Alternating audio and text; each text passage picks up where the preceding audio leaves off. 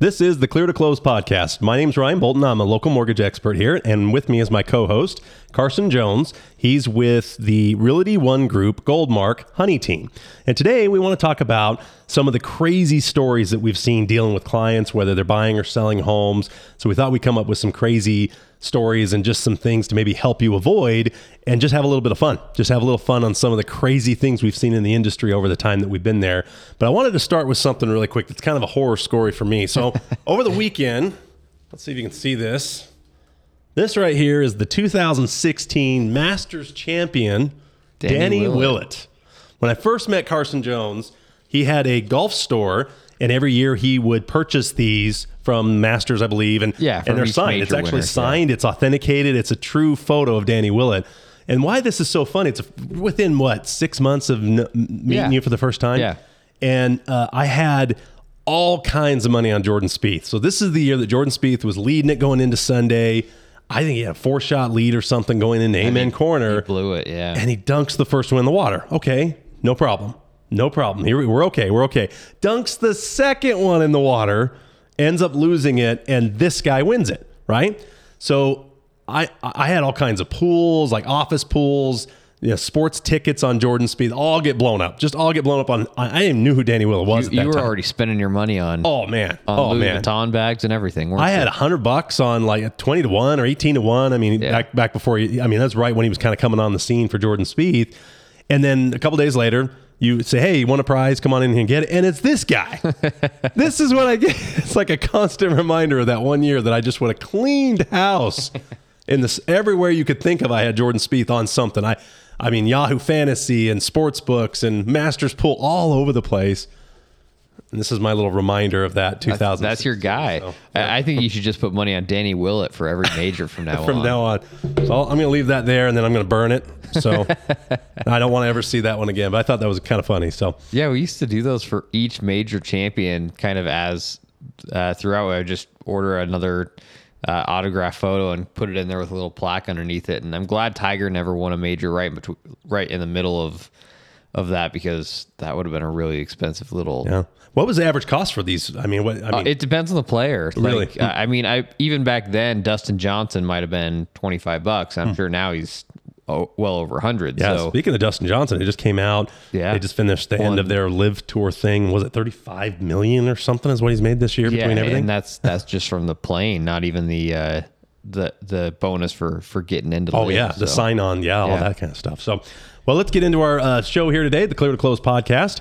We want to just talk about a couple of just crazy stories, just stuff that happens while you're dealing with real estate, buyers and sellers. So can you, let's start with you. Do you have any stories that are just kind of crazy when it comes to whether it's you or your office or just a story you've heard of, that type of thing? Yeah, well, and I mean, of course, over these past couple of years, during kind of the whole COVID 2020 to 2021, I mean, it seemed like every house sale, there was something, right? Yeah. And luckily in Utah, things were a little bit more lenient than, say, California or some of the other bigger city areas.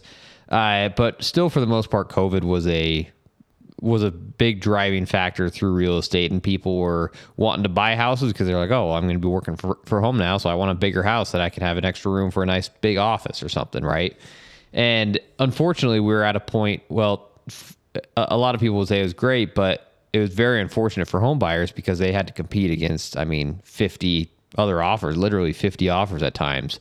If it was a house that was priced well, we're talking, it was just endless offers from everybody possible was just putting in an offer, and usually it was well over asking price. Well, my worst experience with that was with a buyer that I was working with for probably 6 or 7 months. So we had been putting offers in, but at that point, they're getting a loan, and I think it was actually one you and I were working with. They were getting a USDA loan on there, and so the USDA loans were really tough back then because you compare that, even if you write at $50,000 over asking price, somebody else comes in with $40,000 cash over asking price, and you're still not going to have much of a chance just because of how difficult that loan is. So I would say, I mean, horror stories alone, you could include a ton of them from that time period when we were really struggling for buyers to actually get into houses. Sure. Now, investors that had cash, totally different story. They loved it.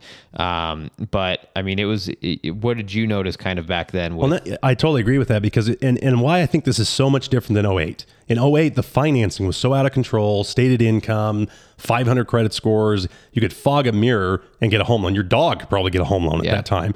Where this new wave was people willing to pay the extra money to relocate out of other areas like California. A lot of people were leaving California because so many things were shutting down where we weren't shutting down as much. You could work remotely, so you could live in such a wonderful area of St. George without having to deal with LA traffic or LA taxes or just the stuff that was going there. So that was a big driving market, but you're totally right. I was in the financing world and there's so many times I'd have a fantastic client that was putting money down but there would be a cash offer that would come in that could close quicker or was offering way more because they did make so much money or had the money to actually do it. They didn't need the financing part of it. That was really difficult for a lot of buyers because there was just a wave and there was so limited options that were out there. And the other hard part then about the loans was that mortgages had not caught up yet. Or not, sorry, I'm not mortgages. The appraisals had not caught up yet. And so appraisals were still, 5 to 6 months of the prices back when prices were just skyrocketing. Right.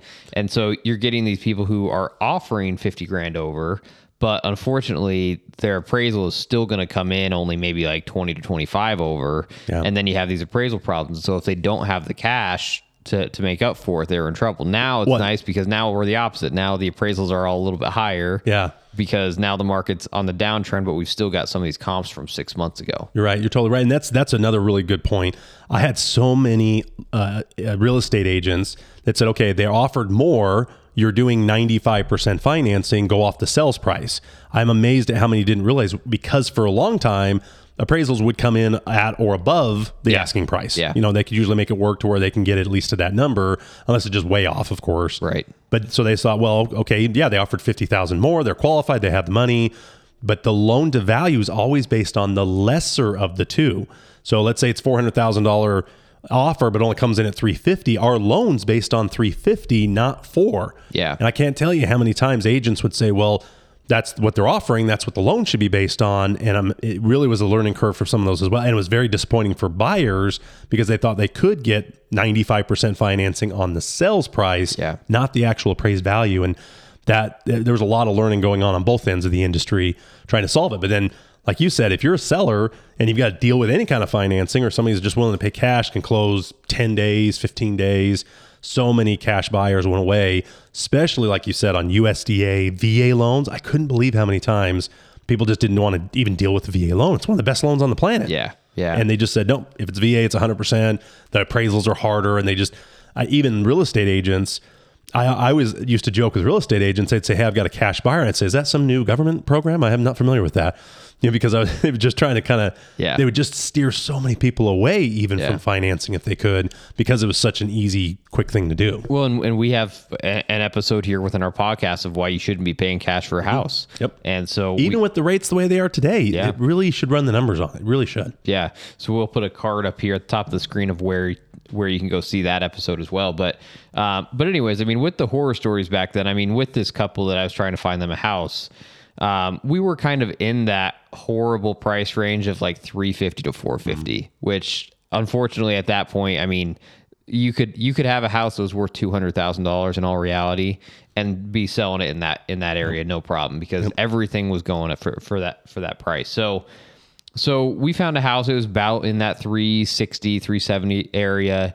And I remember we offered a full $50,000 over asking price.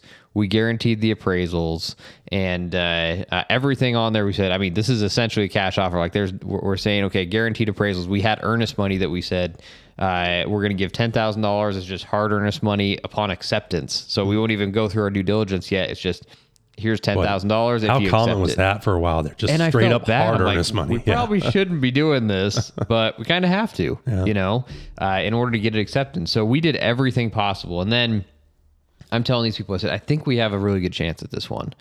And then I get a call from the agent that said, sorry, like we have a few offers that are well over $100,000 over our asking price. It's like, you got to be kidding me. So even though we think we're about to get it, we're still over $50,000 off. Wow. Still $50,000 low, even though it's listed at 360. So they're saying that they've got offers up near $500,000 on a house that was listed at 360. And I felt so bad for these people. And after that, they kind of slowed down for a while. Luckily, we found them a house back in, I want to say May or June of this year.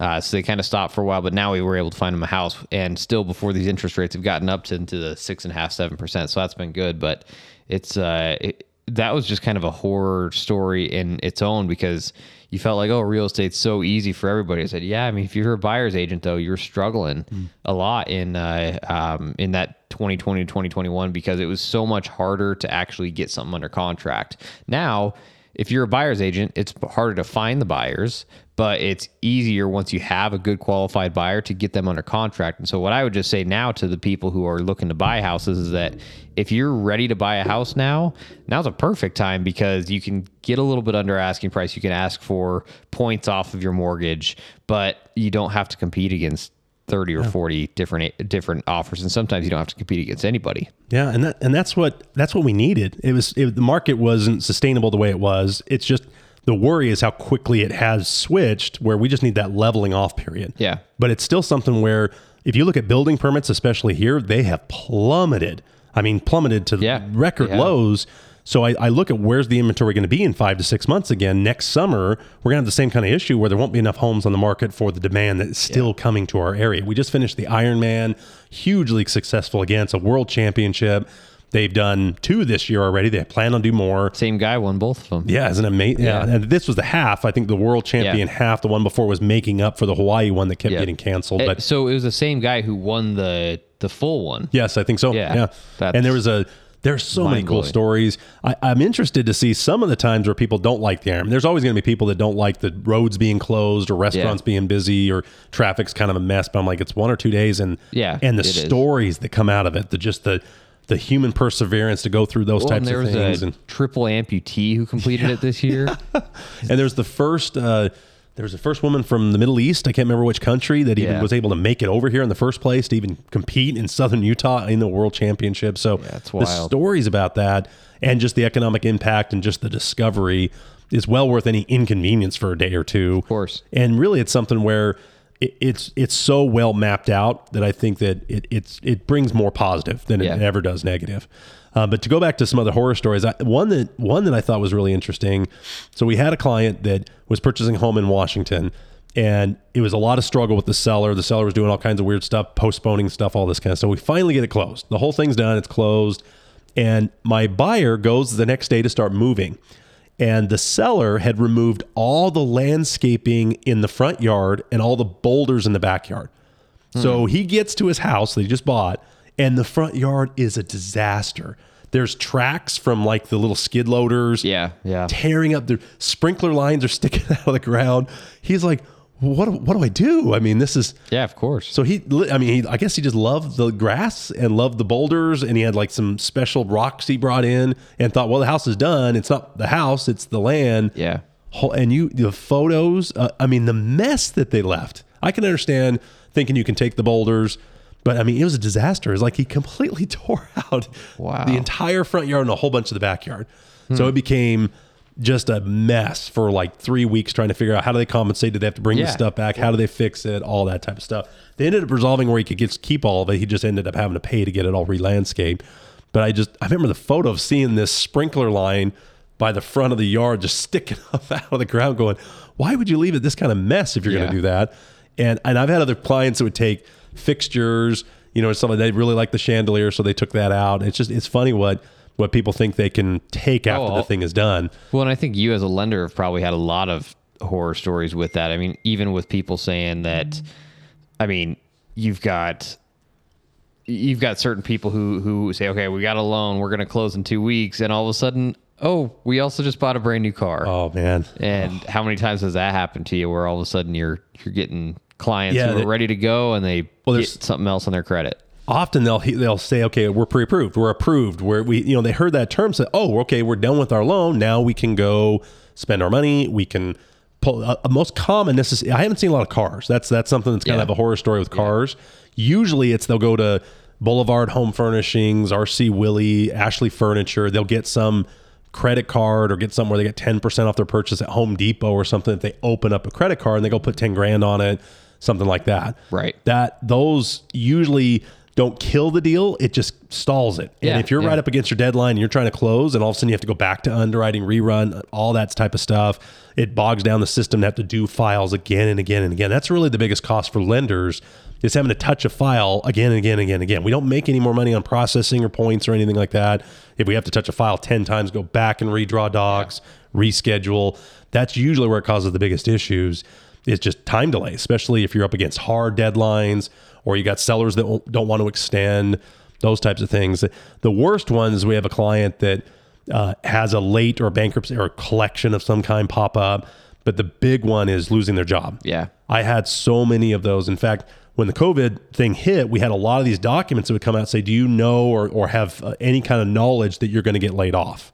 You know, and they'll do checks right to the day they're funding the loan, where before maybe 5 or 10 days they do a final check, make sure that nothing changed. But I can't tell you how many times people signed on a Friday and were laid off on a Monday.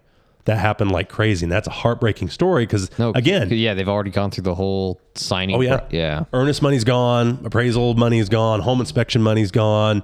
Then maybe their lease is done. They've got moving... I've had people that had their moving trucks. They had their cars, everything packed in U-Hauls and been staying at a hotel for a couple days. And then, bam, all of a sudden they don't get the job or something like that. Those are the really hard ones because there's not anything we can do. Yeah. And it's something that happened a lot during those times. But that's probably the biggest horror stories I saw during this whole thing was losing job or doing something silly and getting a new credit card of some kind. Yeah. And I mean, I remember when I was getting my house, that was something I was nervous. I said, I'm not going to put anything on a credit card. I mean, no credit card expenses right now, but really, I mean, sometimes that will actually help your credit. Yes. You get a little bit on there, pay it off. And I think that's one thing people kind of get nervous about is not using credit whatsoever before they buy a house. And it's actually, hey, maybe, I mean, spend $300-400 on your groceries for the month and then pay it off when it's due. Yeah. And that will help your credit significantly. And that's something that I hope more of these new buyers are starting to realize, because I've seen it way too many times where they just pretty much do absolutely nothing with their credit for a long period of time when they're getting ready to buy a house. It's like, yeah, well, your credit, there's nothing on there. So, I mean, it's hard to get a really high score if you're not doing anything whatsoever with your credit. And I would say that's one of the biggest tips I can give anybody. Start earlier, give yourself a little more time. I'm amazed at how many people have their lease expire at the end of the month and they're closing at the end of the month. Yeah. It sucks to have to pay rent on something you're not doing and a mortgage. But realize let's say here we are, we just hit the month of November. If you close a loan in November, your first payment on the mortgage is January.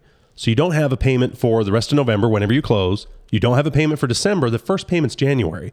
Even if you have to, pay an extra month or week or something of rent on the old house, it is incredibly worth it to not have the stress, to be able to move out maybe 2 weekends instead of one. Maybe you can do a couple trips back and forth, get your apartment all cleaned up. I'm telling you what, having that extra time is crucial. I can't tell you how many times I have people say, my lease expires in 2 weeks, end of the month, I need to get a house. What ends up happening is you usually get worse terms. Your selection goes way down because you got to buy something now. I just think our society can be so much drive-through, microwave, now, instant fix, instant gratification, that I'm telling you what, having 2 weeks is crucial. It is. It can save you so much stress, so much anxiety, and you're not having to have additional expenses, renting a hotel for 2 weeks or buying a storage unit, move everything into a storage unit, move again, you move twice. Moving sucks. It really does. It should be more enjoyable if you have the time to kind of be able to take maybe 2 weekends to move out and not have to take 4 or 5 days off of work or, get all the stress involved and all that kind of stuff. And it's so self-imposed most of the time. Yeah. So as we're talking about horror stories, the best way, start early. Get your pre-approval 90 days, 60 days from the end of your lease. I had a guy call me the other day. He needs to be out this weekend. He called me yesterday. I'm going, there's not a home loan on the planet that'll close that quick. And if it is, it's going to be darn expensive. And you're going to be the only house you can find that you can fit. And you're just jumping right into that house. And it's like, why? You knew the lease was going to expire. Right. Just Right. work on it a little sooner. And like you said, there's so many little things you can do to your credit if you just have 30 extra days. Start earlier. And not to mention, I mean, with interest rates been on the rise for a while now, I mean, it's also a perfect time. I mean, get your rate locked in earlier too. You know, I mean, don't wait to say, okay, well, I'm going to wait to find a house. Like, get your rate locked in. Okay, we didn't find a house. Well, just lock it in again. I mean, keep getting that rate locked in here as they're lower. And then if they drop it, then we'll change it up then, right? I mean, it's not going to hurt you to start a little bit earlier on that stuff, even if it's 60 days or so. But just start a little bit earlier, because otherwise you're going to get to the point where from October 1st, it was at 5%, and then you could be a full another percentage point just by the end of November, right? And so it's like you could have actually still had that original interest rate if you would have just planned a little bit earlier and locked it in earlier on. Almost every lender's come up with a lock and shop as kind of a common term that's kicking around the industry that allows you to lock without having a property, where before you had to have a property. Yeah. And we really haven't seen rates move this much in such a short period of time. We really thought they'd level off. There's just been a couple of things that kind of keep hedging it up. I really think we probably flatten, unless the last quarter of the year is always really kind of the spending quarter. You've got the holiday season. You got a lot of things kind of pumping money back into the market. And then you got the midterms this year, which always add a little wrinkle. Always. Next year is going to be an interesting year. So there's a lot of wait and see, and that is what's causing this rise. Yeah. So I do think rates will probably level off a little bit for the end of the year, depending on how the buying season kicks in and some of the consumer reports that start coming out. And I actually think that probably they'll lower a little bit next year. But I think this is the new normal. And that's what we need, is we just need to level off. Yeah. Because it was just too much overreaction. Now it's kind of catching up to it. Yeah. But I think that a lot of what's they're anticipating is baked in and even hedged a little bit. So I think that we'll see that hedging kind of start to soften, I think, through the end of the year. Interesting. Well, I mean, tell us what other horror stories you guys have. I mean, especially with real estate, it seems like it's pretty easy to have horror stories. And what we've noticed is the most horror stories come when you're working with the wrong people, and you're working with people who aren't really working. They're more just waiting for the paychecks to come in. So make sure that when you're getting ready to buy real estate or sell real estate, you hire the right lender, the right title company, the right home warranty company, and of course the right realtor. I mean, if you don't, you're probably going to have some horror stories of your own. And so the good thing is when you can get any of the really crazy, horrible things that might happen through that transaction and put that pressure onto the people who do that for a living, rather than taking that all on your own. A lot of people, I see it, they're doing for sale by owners, and then they really start to get a feel of how many fires there are to put out. And I think that's something that just the fact of hiring an agent alone can take a little bit of that. But really, if you hire somebody who's just not going to actually go to bat for you and work hard for you, it could be a really difficult process. I have a saying all the time. You're not supposed to know how this stuff works. It's always changing. The market's changing. Regulations changing. Guidelines are changing. Lenders are changing their guidelines as they look at their foreclosures or look at how they're doing things. It's not your job to know how all that stuff works. Even if you bought a home 5 years ago and have done 10 homes in your lifetime, if you haven't done a home loan in the last year, you've never done one, period. They change so much. So I always tell people that you're not supposed to know how all this stuff works. That's why you have us. We're in this day in and day out, in the mud, so to speak, learning how to get this done for clients in every market, up, down, left or right. That's where hiring, like you're saying, really saves you these horror stories and really make sure that you have somebody that can go to bat for you. Yeah. So one of the best tips I can give you as well when it comes to that is talk to people that will actually communicate back to you. I'm amazed at how many times I can probably pull up my phone right now, call 10 real estate agents, maybe get a hold of 2 of them. Now, and then maybe 2 will call me back within a reasonable amount of time. Most of them just disappear because they're not in it full time or they're busy doing other things. And so really hiring the right team will minimize the things that go wrong. Still, stuff can go wrong. Yeah. Crazy stuff goes wrong. But when you have professionals working for you, that makes a huge difference. Dealt with it before. Yeah, dealt with it before, and we know the process of how to still make it work out. It might be a little bit stressful for a minute, but most of the time, somebody who knows what they're doing can still make it happen. Yeah, and they're all man-made stuff. All the guidelines, all the boxes, all the appraisal, all the form, they're all man-made. Yeah. They all have a why that was created. If you know the why, it's so much easier to get the what. Because you can say, okay, now I understand why this is a concern for a lender or the title company or the insurance company. And there's always a way to get it resolved. Right. As long as you're working with experts that have that problem solving mentality and will just answer the darn phone and don't just disappear and hide under a rock and set realistic expectations. This is still a sales industry. And I can't tell you how many loan officers I see that will just be yes men. That'll just hey, are we able to close this week? And they'll, yeah, we're good. And they don't have the file in underwriting yet. Yeah. It's so much better to be truthful, tell them where it's at, why it's stuck where it's at, what the red flags are.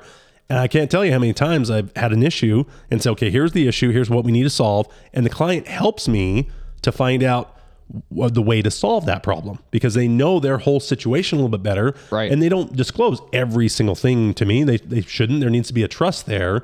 But it is something where that can really save you a lot of stress, make the horror stories go way down. Yeah. Is work with the right people and just realize you're not supposed to know how it works. That's why you have us. That's why you've hired us. Yeah. Well, very good. Well, yeah, let us know what other stories you guys have, and we'll be doing a few more. We'll be talking with an appraiser here soon on our podcast. So let us know if you'd like to be a guest and talk about your real estate experiences as well. Absolutely. Great. Okay. Hope you have a wonderful time, and like and subscribe and leave comments, and we'll get to you next time. See you next time. Thanks so much. Thanks, guys.